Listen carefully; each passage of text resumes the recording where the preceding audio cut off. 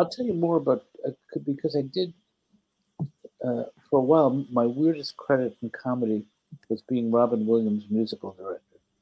Oh my God. I Really? had to tour with him and three other guys who had a band called Rick and Ruby, and they were wonderful. Wow.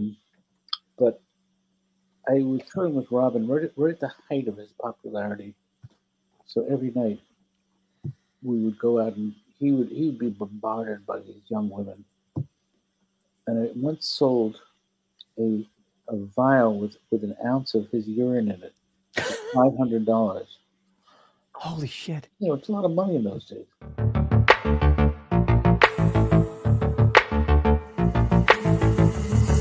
Dystopia tonight.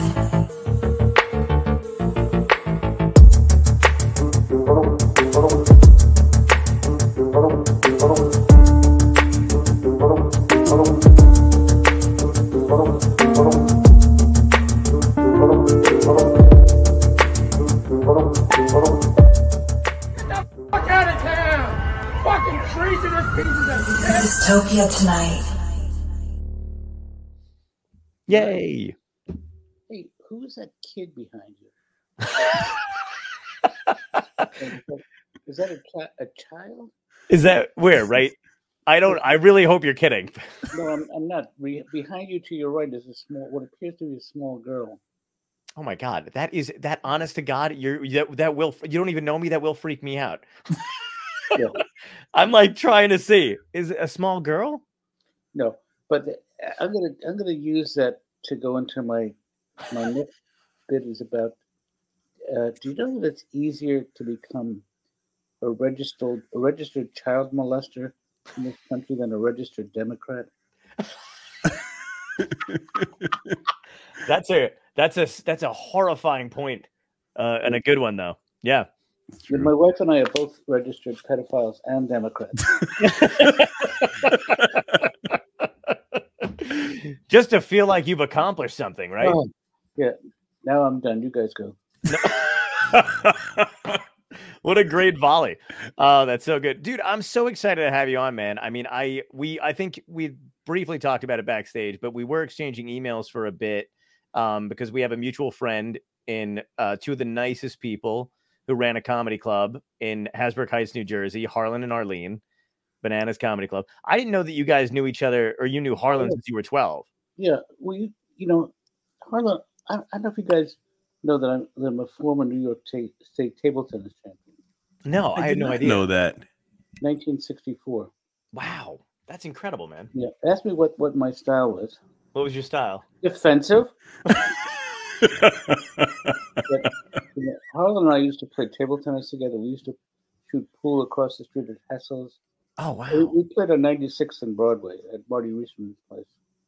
Oh, That's wow. incredible. And that's how you guys met? Yeah. Wow, that's cool. Did either one of you have an interest in comedy back then?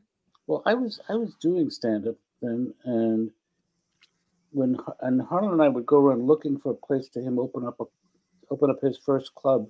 Wow. And the first one was in Poughkeepsie, New York. Yep. Actually. Oh, wow. And I introduced him to Tom Herrera, to Ron Darien, to all the New York comics. Nice. And he made a living at it for a while.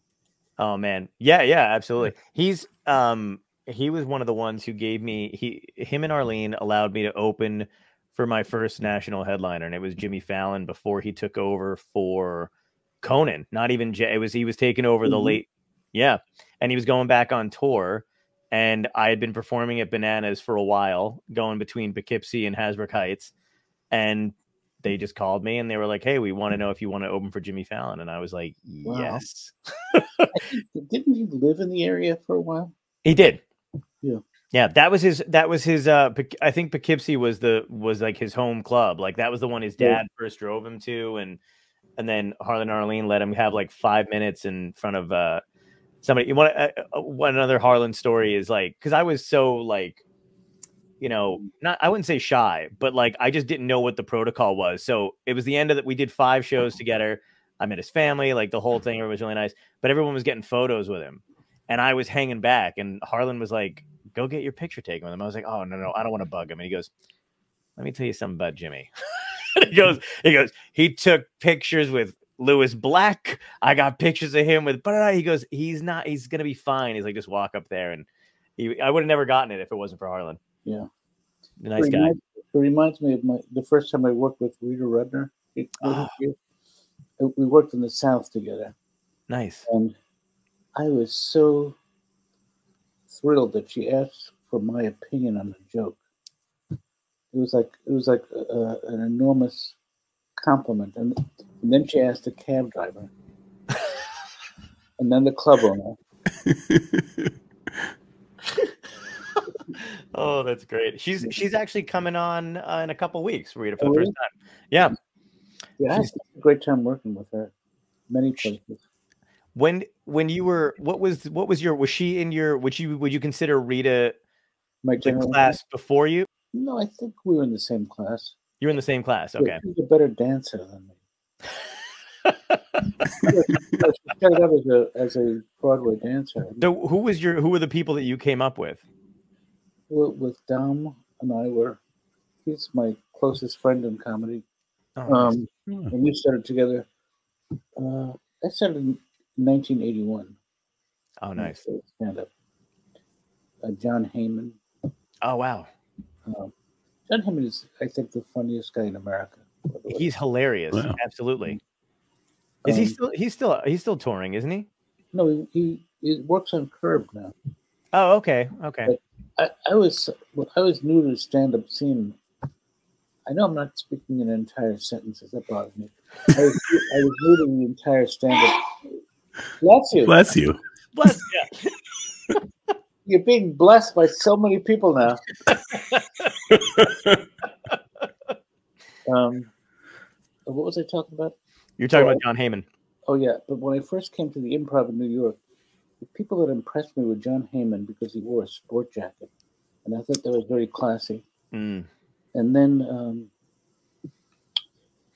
who's this guy that was married to Carol Leifer before she... Oh. Carol Leifer wasn't... I might be totally wrong, but Rich Scheidner? No? Am I totally wrong? Yes, that's it. No problem. And I was impressed by him because he actually would get paid bus fare to do a club in Baltimore. And I couldn't imagine that getting that far in the business. Yeah. But did you guys have clear steps like back then though, where you were like, okay, middle headliner, good enough to MC and pass other comedians like Tonight Show? Yeah, but I think almost as funny as almost as important as being good on stage was being funny at the bar, because we actually got to make friends. Absolutely. But I was like an opening act, but I worked a lot because I had a car. And I booked a room in New Haven, so every week I would show up there with two other comedians. Mm. And Dom always said to me, "John, why can't you be funny like when you're in the car funny? You shouldn't stop when you get to the club."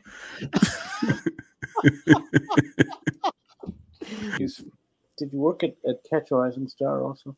I never got to do that. There's one Catch a Rising Star left, and it's in Princeton, New Jersey, but I never gotten to do it. It's funny. I worked the one in Princeton, but I also used that was my main club in New York towards the end of my New York stint. Wow. I moved out of New York in 1985 to Newton, Massachusetts, which is my home now. Oh, so you didn't do the Hollywood route? No, I've never lived in LA. Oh, wow. Actually, I lived there 1 year to make a TV show with Bob Saget called Raising Dad. I pretend you were just talking about that. Yeah. Speaking of Raising Dad, so then how was that like? How was that experience? Did you know Bob beforehand? Yeah, I met Bob through the world of stand-up. Also, he hosted a morning show in New York, right, for one of the networks, and I was a guest on that show. But what's extraordinary about his comedy, and I know he's now the late Bob Saget, was the speed of his wit. Yeah. For it didn't matter if it was funny or not. It was just the speed. Mm-hmm. fact, better off not funny. Did you have a plan as far as stand-up goes, other than just, you Well, know? you know what's weird? I did the whole cabaret scene in New York. Oh, okay. Because I started out as a musical act. I had a trio, and then I was a frontman for a band called Katzenjammers. And No, we were just talking about Cass, yeah. and honestly, I was just bringing that up with somebody that you also know. If you want to waste everybody's time, you could look for Robin Williams singing a song I wrote. Oh my God, I'm a huge Robin Williams fan. On Mork and Mindy. Boom. There's his little pin right there from Toys. Yeah, I would love. We could play that. We could bring that up. Yeah, the song is called "This Heart Is Closed for Alterations." I don't know what episode it is, but okay, we'll try to. Tom will try to find it. Absolutely. Yeah. I'll try and knock it out. Did you have any when you started out? Did you have your identity kind of set on stage, or did you grow into it? Well, I definitely grew into it. I mean, I had so little energy on stage. I remember my first joke was, I've been called a white Paul Simon, and that's because I would sing in my act, and I thought I was the only guy that sounded whiter than Paul Simon. I also looked like him. I've seen your stand up, and I've seen like probably the later stuff. I didn't know that you did musical stuff beforehand. When did you leave that persona behind and find the one that you'd stuck with? Tonight. I'm happy to be your aha moment. Yeah, I hate that expression. You know what's crazy? I've never said that expression before, ever. I just said it just now. It's not something I use. Hilarious. No, I hate when somebody, I'm working with a publicist now. Okay. And Jonathan, we need to find the aha moment. Oh, no. I was talking to somebody about being ghosted. Oh, yeah. You know what that expression means? Yeah, absolutely. Yeah. And the guy who I was talking to earlier tonight had never heard that expression before. He wasn't sure he understood what it meant, but he used it 5 times during our conversation. That kind of stuff does kind of creep in, and it's funny too because I'll hear my older relatives say that kind of stuff, and whether or not they use it incorrectly anymore within their group, it's correct because they only talk to each other. So that I have to now adapt to whatever it means to them because they're overpowering. I'm like, I'm the only one here who knows what it really means. John, where did you grow up? I grew up in Brooklyn, Borough Park, 40th Street, and then I'm primarily was raised in New Jersey from like middle school up. What part of New Jersey? Toms River, New Jersey. Oh, geez, that was the call I didn't accept tonight. Oh my God. So, I'm saying to myself, I don't know anyone in Toms River. It was you. I apologize. You didn't leave a voicemail. This is the most real conversation I've probably had on this whole. I love it. This is fantastic. But she's come back, by the way. John, what I'm kidding this time. There is a girl behind you. I swear, Tom knows how freaked out I am about shit like that. I'm like, I love horror movies, but I genuinely am like constantly like weirded out by shit like that. Like my friend, I'm a big. I'll take that. There are no children behind you. I appreciate that. She's grown up now.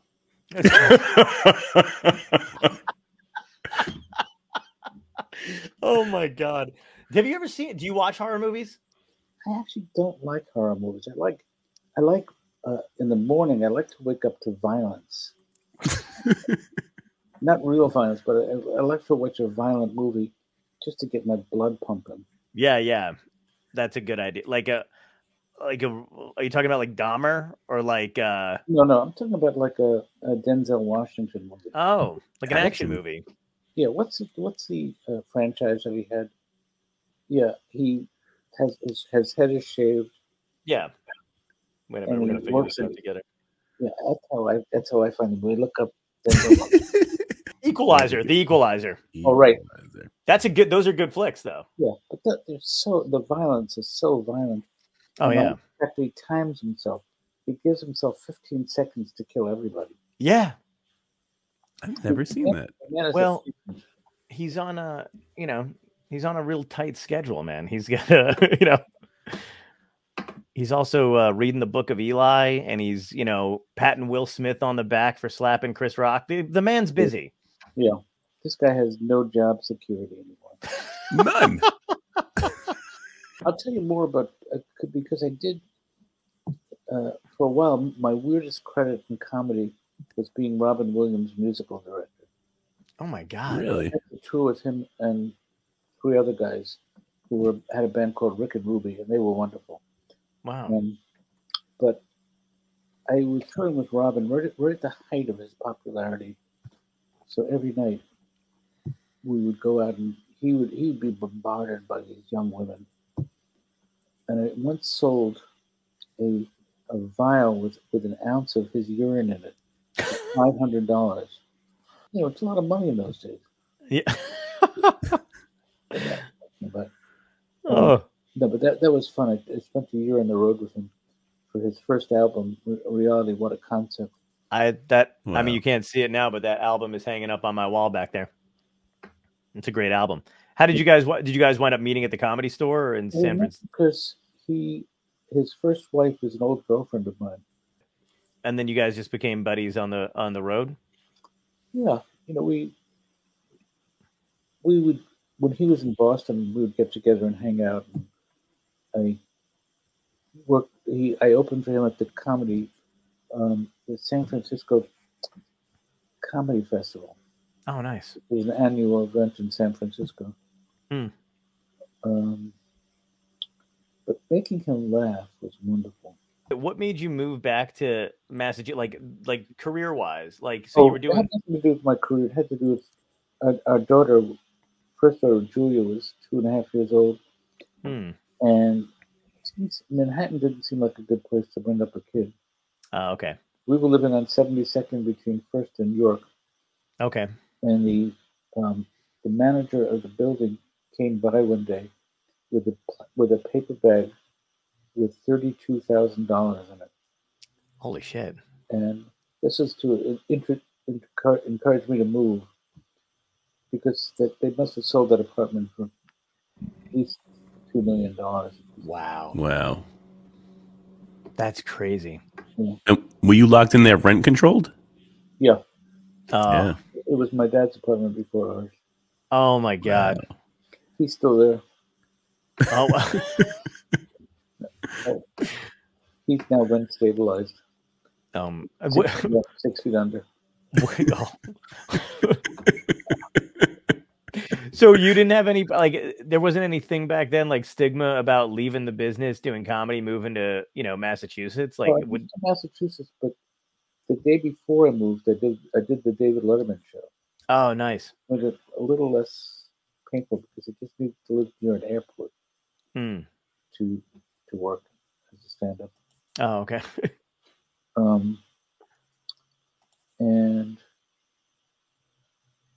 one of the things I working as an opening act was that I would promise the club owner that I would do a half hour.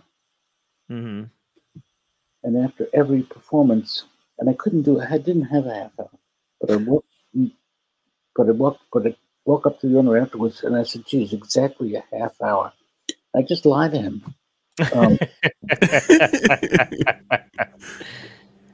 That's the cool thing though, is when you realize that they're not really. I remember a club owner telling me, like, "Hey, listen, there's a table full of bankers. They paid a lot. Like, we had a full audience, but there was one table full of bankers, and they were like, just no fucks. Don't say don't say one fuck." And I never use that in my punchline. Like, it's not in my jokes, but it is how I speak. Just naturally, sometimes I'll be like, right. In between stuff. So I just did what I normally do. And I got off stage and she was like, "See, it's not that hard not to curse." And I was like, I said it like 9 times. Like, I was like, no one's listening. No one gives a shit. Right. That's true. Yeah. It's a good feeling, but it's also like a weird feeling to have, because you're like, wow, I'm never going to move up because no one's watching. But at the same time, I can do whatever I want because no one's watching. Well, I would have to say Ray Romano. I'm answering questions that you haven't asked yet. Well, oh, God, can I wait? Can I think of who was the funniest person you worked with? The what? Funniest person you worked with was the answer Ray Romano? No, but that happens to be, he's way up there. But the question you were going to ask was, of all my patients. Ah, I like that. And I guess my best patients were Dom and Ray. And when I started the show, Dr. Katz, professional therapist, I took my role too seriously.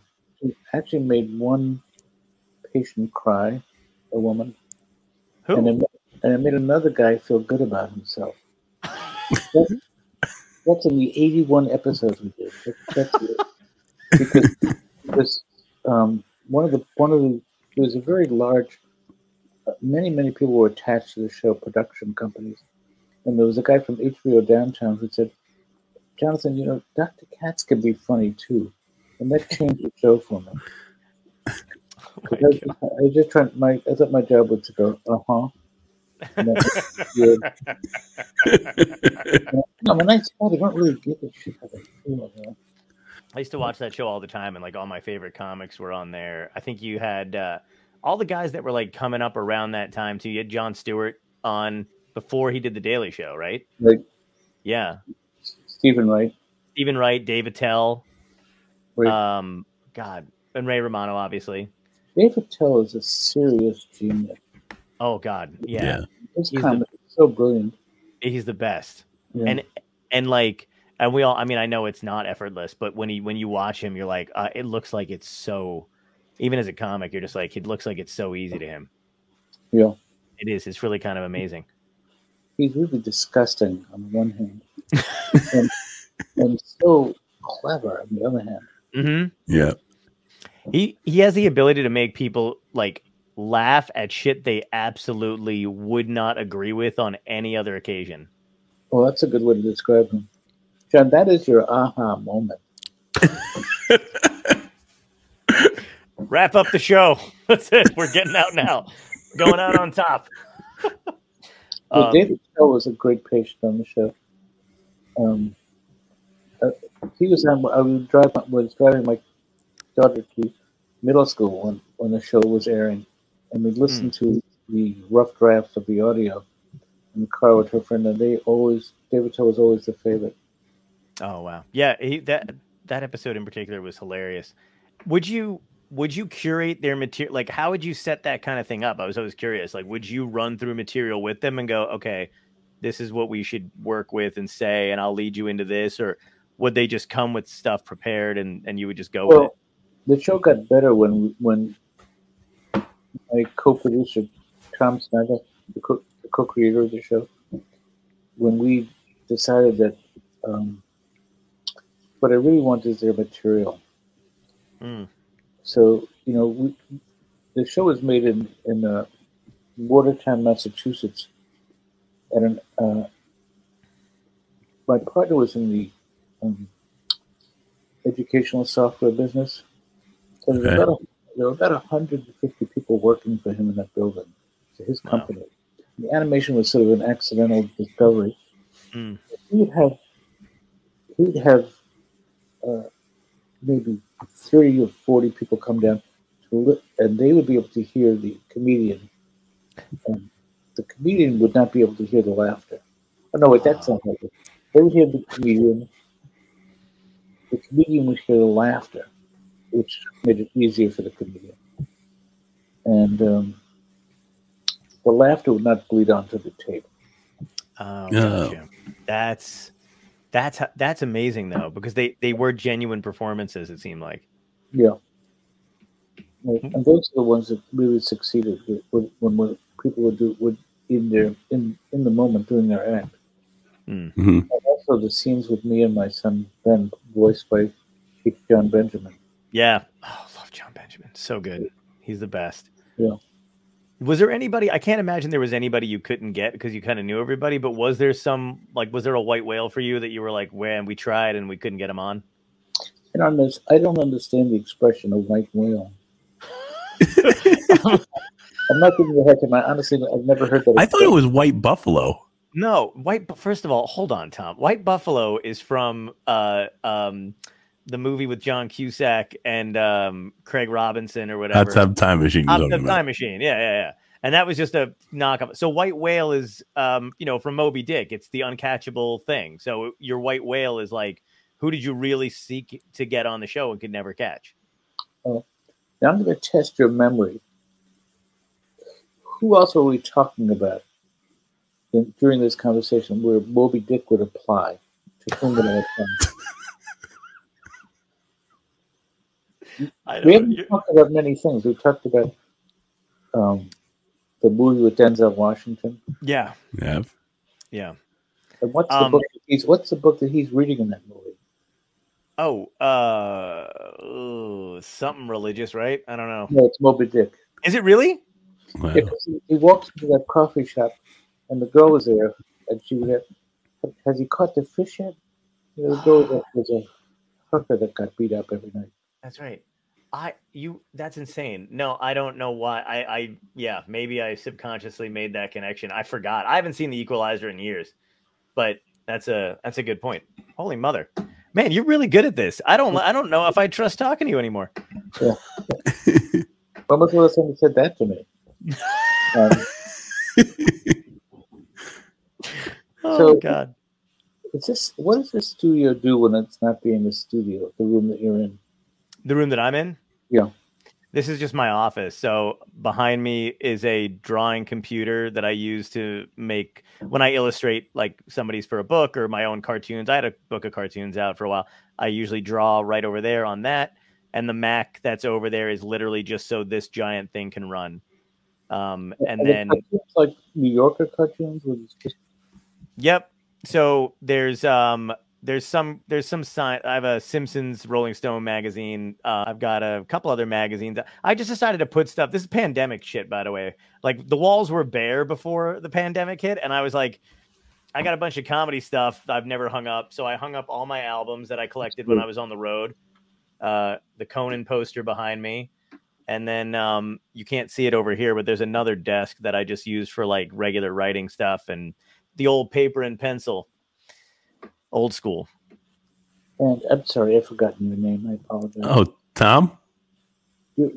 Tom. And where are you now? Are you I am. Yeah, no, I'm in Staten Island, actually, New York, as well. Are you trying to set me up for my favorite joke of all time? No, but I can't wait to hear it. Do you know how Staten Island got its name? How's that? Well, Columbus and his men were sailing, looking for America, and somebody spotted land, and he said, "Staten Island." Okay.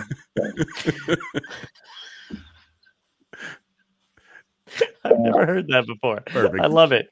Okay, yeah, that's fantastic. What'd you say?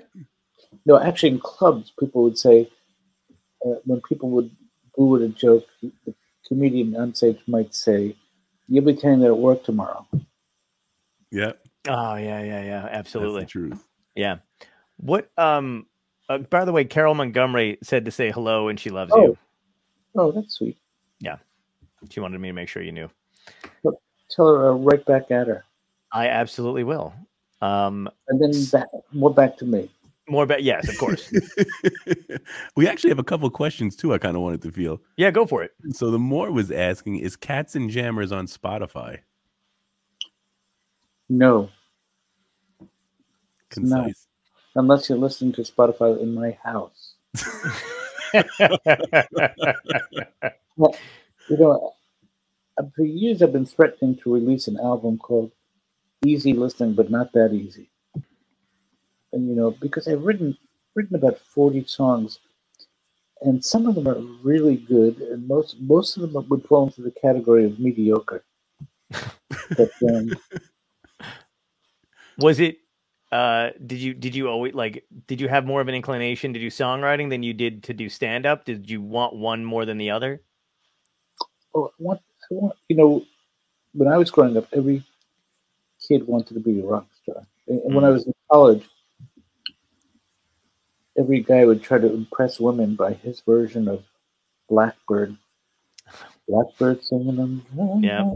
And they all would get stuck at the same chord. It's a very hard song to play. Yeah. But yeah, I wanted to be a musician first and a songwriter and a comedian after that. Which leads us back. I think I fixed our problems too, because we have another question about the Robin Williams one. So let's try it one more time. Thank you very much, ladies and gentlemen. Privileged to be here once again. Thank you all. Thank you all. This heart is closed for alterations, and the management extends apologies.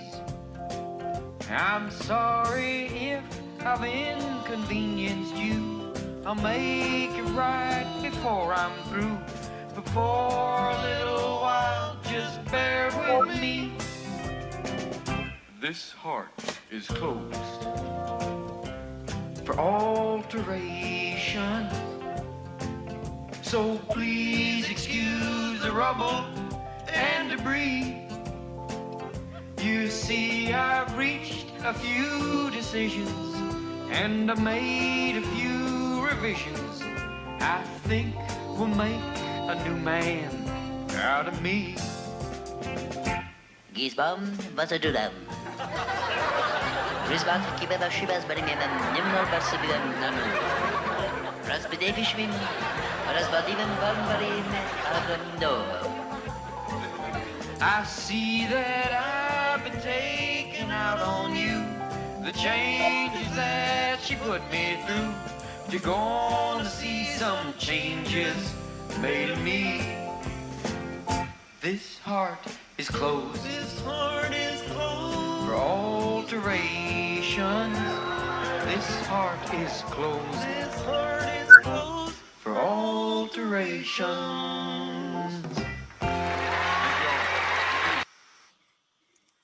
That was great. Give it up. The other guys in the band, they were 2/3 of an act called Rick and Ruby. That would open for Robin when we toured together. And you could hear Robin singing 2 of my songs on my podcast, which is called Hey, We're Back. Oh, wow. Don't pretend you don't hear that. John's got his mic muted. Oh, I'm sorry. Mike is muted. Sorry, I was gonna say I love that podcast. I'm like I didn't realize that I was muting my mic so I wouldn't accidentally like sneeze over the song we finally got up, and then I was like, Yeah. No, I thought you were being dismissive. no, I would never. I love you. I would never be dismissive. No, that was great.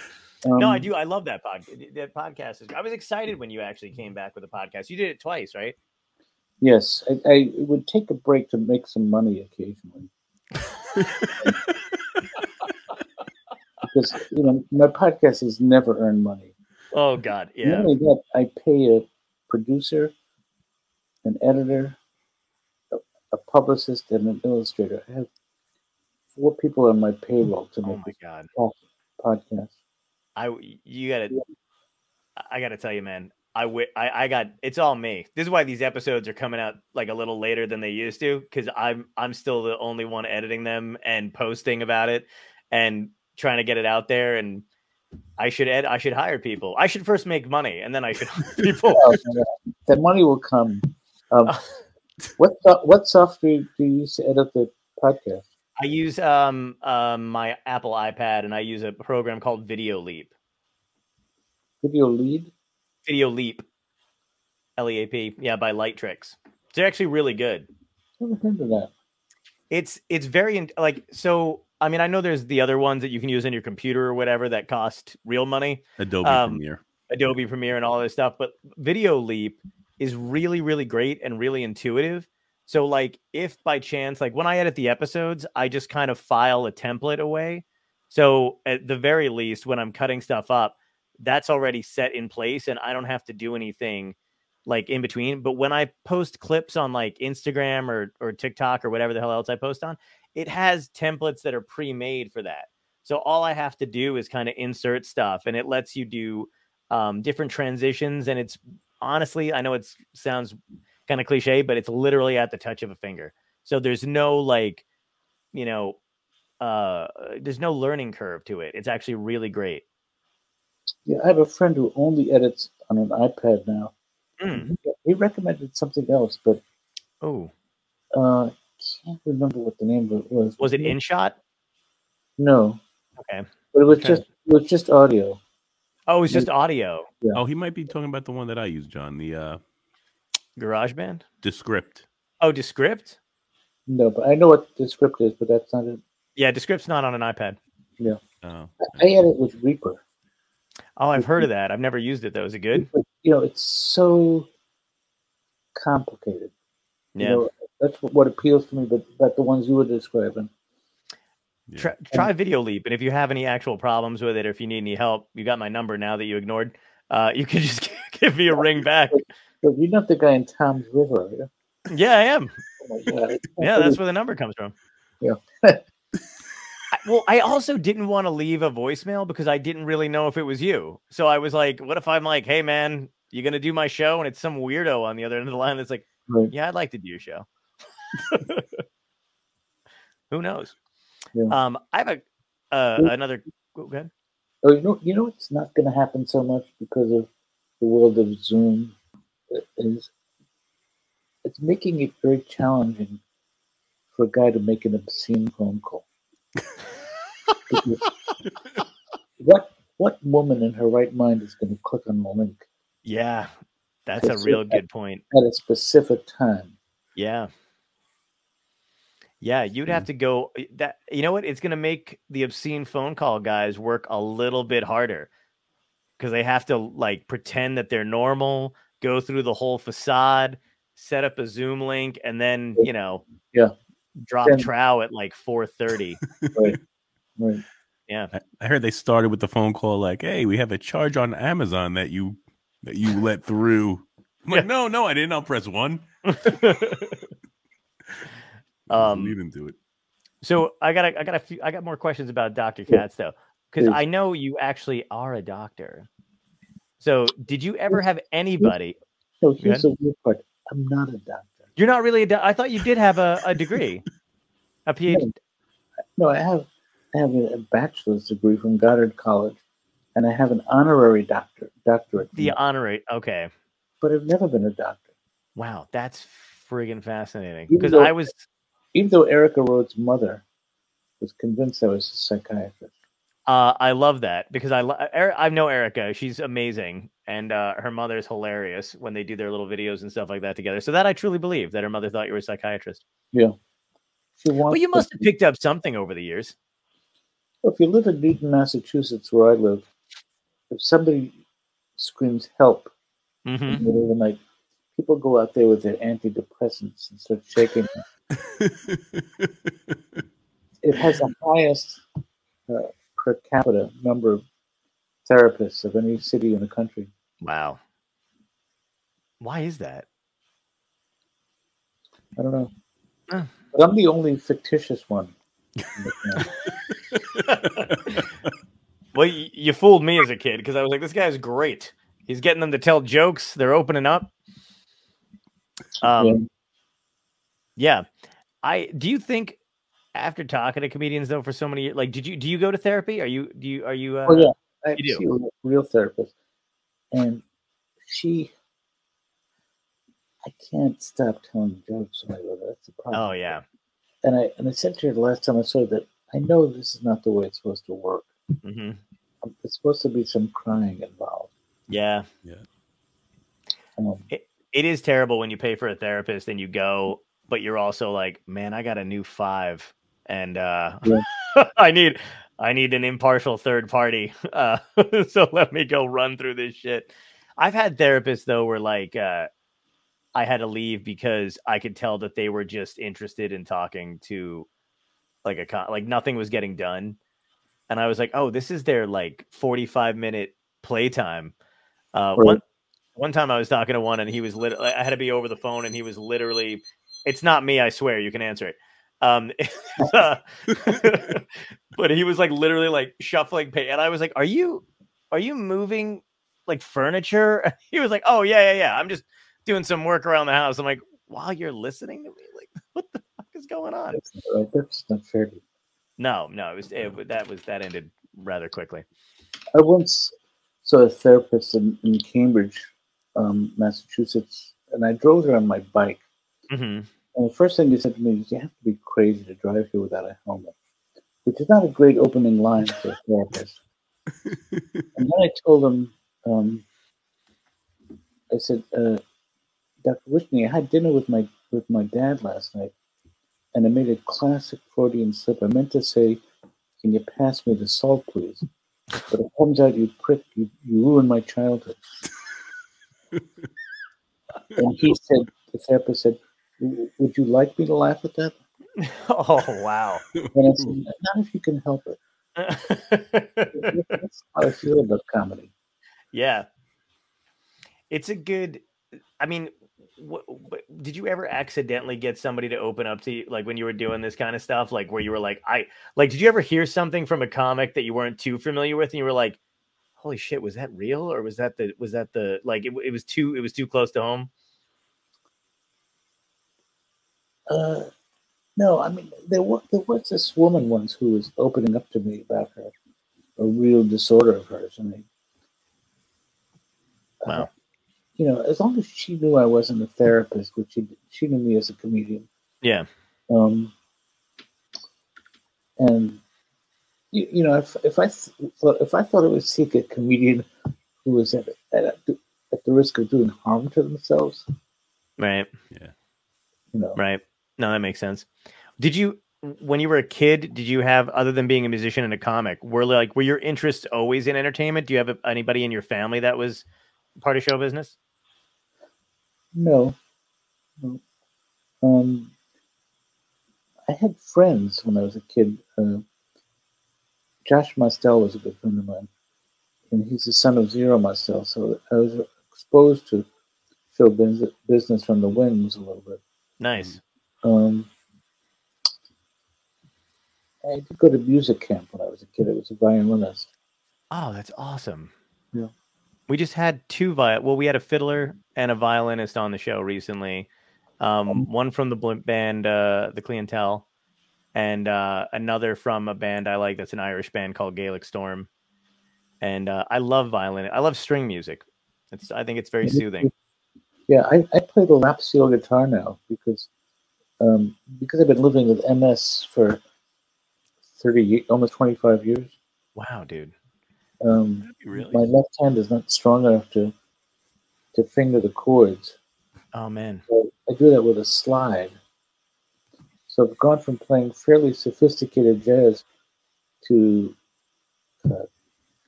if I'm lucky, really good country music. Wow. But that's a huge thing. I mean, at least you were able to transition into. Do you feel better being able to transition to another piece of music as opposed to not being able to play at all? Oh yeah. Good. But I feel like I've been demoted. Yeah. Just because. Were you guys talking about Mel Torme recently? He did mention Mel Torme, yeah, when I said the Mel Brooks thing, yeah. Oh, in what context? Was just trying to think of Mel's? Just Mel's, yeah. He pointed at an album and he said, "That's Mel." I said, "Torme." Oh, yeah. Mel Torme is good too. I got nothing against him. But by the way, Tom and I do a MS benefit every year in March. You don't have to say that. You really don't. No, my wife is actually in the middle of an inflammation right now. That we're that we're doing treatment. That she's going for the steroid treatments. But yeah, put her on the phone. Put her on the phone. You said I'll grab her. I don't know if she'll get on. No. When was you diagnosed, too? 6 years ago. It's actually our 6-year anniversary yesterday. I believe yesterday, the day before. Yeah, thanks. But is she on? You don't have to tell me what kind of medication, but is she on medication? No, absolutely. We're pretty open about everything. Babe, you want to jump on real fast? The gentleman that we have on with us, Jonathan Katz, is actually also a MS warrior. We would just, she said high five, and we're just switching medication. We're on Copaxone for this first 6 years. Oh, and now that's what I'm taking now, and I have no idea if it does anything. Good or You know, bad? we found overall it's the least aggressive for sure, but it's also doesn't have the highest efficacy. So they wanted to move her to something a little bit stronger because she had something active. So I think we're moving to Ocrevus, which is a very aggressive one, but it's like a once every 6 month infusion as opposed to every other day shot that we do. Now, does your wife enjoy recreational drugs? You know what's funny? We were just discussing that because she doesn't try marijuana, but she's been reading that a lot of people find a lot of relief with. I'm going in a different Oh, yeah. This is one of the things about Ocrevus, is that before they will give you the infusion the first time. They have to make sure you won't have an allergic reaction. Yep. And they give you an infusion of Benadryl. And I have never been so high. Really? I love that. I couldn't speak. My wife was with me. I couldn't form words. But it felt so good. So but I'm not sure that would appeal to her. It doesn't sound like. I don't know if she will. He was just saying that Benadryl. Sorry, because she's right off camera, but she doesn't want to be on it. But he's saying that his Benadryl infusion pre-Ocrevus was a euphoric high. It was one of his favorite if you have to take an infusion. Yep. Yep, that's it. It's coming up. Not to try and make any sense while she's on it. So don't try to make any sense while you're on it. With Benadryl. That it was just a floating feeling. She said, sounds good. She's going to pop a Xanax as well. Yeah. Benadryl's no joke. I used to when I had trouble sleeping at night, I would take Benadryl, but man, it made it so much more difficult to wake up the next day. Like it felt like somebody was just holding your face down in bed. Yeah, like Tylenol PM is the most powerful drug in the world. Oh God. Yeah. It doesn't get you high. It just helps you sleep. Oh my God. Yeah. It's but have you ever beaten it where like you kind of not force yourself, I guess, but like for some reason you just wind up staying awake on either NyQuil or Tylenol PM. You get into you start getting like delirious. Like you can't even tell if you're asleep or not anymore. That's the worst feeling. I'm a little bit interested. No, I take Ambien every night. Oh, do you really? Yeah. Dude. Which is, I know you're not supposed to take it every night, year after year. I know it's a bad habit. Yeah. But it's not the worst bad habit I have. Well, if you do take Ambien, at some point you will wind up losing your sitcom to Sarah Gilbert. So that's a rocky road you don't want to take. I don't get the connection. Did Sarah Gilbert have a bet? I don't know what's wrong with me. No, because Roseanne tweeted that stuff and tried to say she was on Ambien, like she didn't mean it. I see. Yeah, and then she lost her sitcom, and Sarah Gilbert. I think you were talking about Little House on the Prairie. Is that a different Gilbert? but that's a good connection. It's fair. Yeah. It's more reasonable than Gilbert Gottfried. Yeah. Who we also love. Yeah. Indeed. I'm still in awe that you got to tour around with Robin Williams during the heyday. That must have been exciting. Was that? But would you consider like did you have like a crew? You know what I mean? Because I feel like in my mind, like back then, I don't even know if it was around the same time, but I know that like I just did an interview with Paul Reiser, but I know him and Seinfeld and Larry Miller and Bill Maher, like those guys hung out, right? Like that was a clique basically back then. But was it all like that, or did you have like a? My clique was Don Herrera and his wife at the time, Lisa Mendy. Oh, okay. Who had a great act called Mendy and King. She did improv with Michael Patrick King. Yeah, Michael Patrick. Great. And John Heyman, Alan Havey. Oh, Alan Havey we had on too. Yeah, he's great. Yeah. Love Alan Havey. And you said Mike Rowe never mentioned you. We had him on too. Yeah, I used to like him. I will let him know. Well, he's great. I can't believe he didn't mention you. That's crazy. he grew up in the town of Waterbury, Connecticut, I do believe. Yeah. Yeah. And he had a stand-up show there about once a month, and they did it with a guy named George Calfa, who I don't even know if he does stand-up anymore. Hmm. But the audience was not aware that there was a show going on. It was that kind of crowd. Okay. And George Calfa would open the show, and once he realized that no one was listening, he just put on headphones and listened to the game. Oh my God. I see that. You can't do that stuff anymore, but that's hilarious. Yeah. The clubs don't allow you to play anymore, which is a shame because all the stories I grew up on when I was a kid that made me want to be a stand-up is stuff that you guys kind of just did and talked about, like fooling around at the Comedy Store when nothing really mattered. You know, when it was all new, or like the Right. comic strip or the improv or whatever. Yeah. Do you miss doing it? I do. You know, and the last time I was on stage was a club in Cambridge called the Comedy Studio. Actually, yeah, Comedy Studio. I love that place. yeah, Absolutely. it's back in Cambridge now. It was for a time being. It would have been in Somerville. Yeah, Um, I did it in Somerville and I did it in Cambridge. Yeah, it's a great club. It's a very supportive owner and audience. Rick Jenkins. Yeah. Yeah, that's a great room. I was supposed to be there before the pandemic hit, and then I never rescheduled. Yeah. It's a great room, though.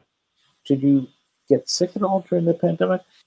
I didn't get COVID until last May. I avoided it for 2 years, and then Omicron got me.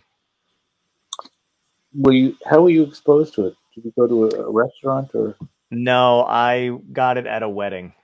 You idiot! No, I know. But it's so you're so right to say that. Yeah. Wedding / super spreader. Yeah. It was such a useless thing to do though too, because like, I mean, one, it's a wedding. Nobody wants to go to a wedding, but two, Yeah. it was that thing where they were like, everyone's getting tested. We're all being safe. And I was just like, all it takes is one idiot, right? Like, and I Right. knew it, and that was it. There was one idiot, and then got us all, and I was pissed. Yeah. Hey, did you have a good time with Wendy Liebman? I had a blast. I love Wendy Yeah. Liebman. She was so much fun. I've known Wendy for a really long time. She's fantastic. Did you know her from the club scene in New York? No, from when I moved out to LA, she invited me out to her show, Homegrown Comics. Oh, Yeah, and we talked a little bit online before that, and then I moved out to LA, and she invited me out, and it was just a blast. And she's just this, she's one of the nicest people ever. It's great. she is. Why did you move to LA? I had a dream, and I moved to LA. I'd been doing stand up, I think, like 10 years at that point, and I don't know. I just wanted it. I had a bunch of network meetings out there, and because I'm stupid, I was like excited to go do those meetings, and I was like, you know what? I need a change. I don't want to live in Jersey anymore, and there's a lot of other stuff kind of going on. And I was like, I'm just going to move. I'm going to move to LA. I've got those meetings out there. I got a lot of stuff to do. I'm doing the Ice House and a couple other places. I'll just stay there. So I packed up a bunch of stuff, left a ton of shit behind, and drove cross country and moved out there and got really depressed. How long did you stay out there? 2 years. That's too long. Yeah. Yes, it is. Yeah. Well, no one told me that, like, once all the meetings were done and all the comedy was done, not the comedy, you know what I mean? But like, there's no road work, and then there was nothing else to do. And so you're just kind of, I didn't know anybody. I moved out there without knowing anybody out there. So it was very lonely for a bit, for a while. Yeah, I gotta sort of put a time frame on this thing because my wife and I are traveling early tomorrow morning to Philadelphia. Mm-hmm. So we need to do some packing. I open up to you and you tell me, no, I'm just kidding. You get me to just no. I'm playing. No, that's actually we did hit an hour mark, but I do have 3 questions that I ask every guest on the show. Can I run those by you? Please. Absolutely. Okay, first question's kind of a softball one, but if you could go back in time and talk to your younger self, what piece of advice would you give yourself that would help you today? Don't be humiliated by pimples. Oh, solid. Like a kid, yeah. Everybody gets them. We all get pimples. Yeah. I had bad acne when I was a kid. I read about that. The trades. This is my favorite interview ever. Ever. I love this. Second question is, what had to end in your life, good or bad, that led you to where you are today? What had to end? Yeah, what had to end?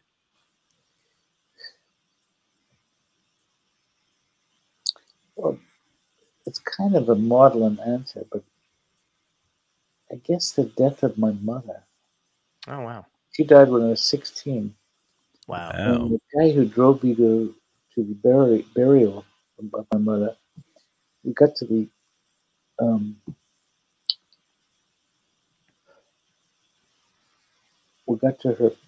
the place where she was being buried, and he said to me, kid, people are dying to get into this place. and I said, if you can't do any better than that, I'm going to have to get into the comedy business. No, that was a bad. I was working too hard. Let's see the third question. I can't. I love this. The third question is, if this was a genuine dystopia, the show's called Dystopia Tonight. It could be a government collapse or aliens or zombies or a comet heading toward Earth, but you wake up and it's everybody's last day on Earth. What would be your epic death? How would you want to go out? And what would be happening? Oh, did you hear my wife? What did you say? Benadryl. That's just how good it is. But you have to tell your wife that this is just to make sure that she doesn't have an allergic reaction to the Ocrevus or Ocrevus. Yep. Right. Absolutely. I definitely will. And I'm going to hold you to it. If you could come back when we do our fundraiser, we would love to have you with us. Yeah, we usually have a bunch of warriors on. Do you do it online? We do it here. We do it 24 hours straight. Oh, really? Yep. And last year we had Art Electricus from Everclear, who's been battling it for years. We have a lot of people, just very inspirational stories, people that are in the industry and even out. Shelley Fabre was on with Mike Farrell because Shelley knew people who had MS. Everybody needs. If you can get Annette Funicello on this show, that was who she knew. That's who she knew. Oh, yeah. I can't. I love this. Is killing me. I have the same birthday as Richard Pryor, December 1st. Really? Really? Yep. The same disease as Richard Pryor. Yeah. Yeah. It's also the same birthday as Woody Allen. Wow. Sarah Silverman, Larry Charles, and yes, Ed Hochstein. Who's Ed Hochstein? The guy who couldn't make it in comedy. He became a financial planner. So guys, thank you both so much for your hospitality. Thank you so much. It Thank you so much, a pleasure, for sure. Okay, take care. Hope you had fun, man. Thanks.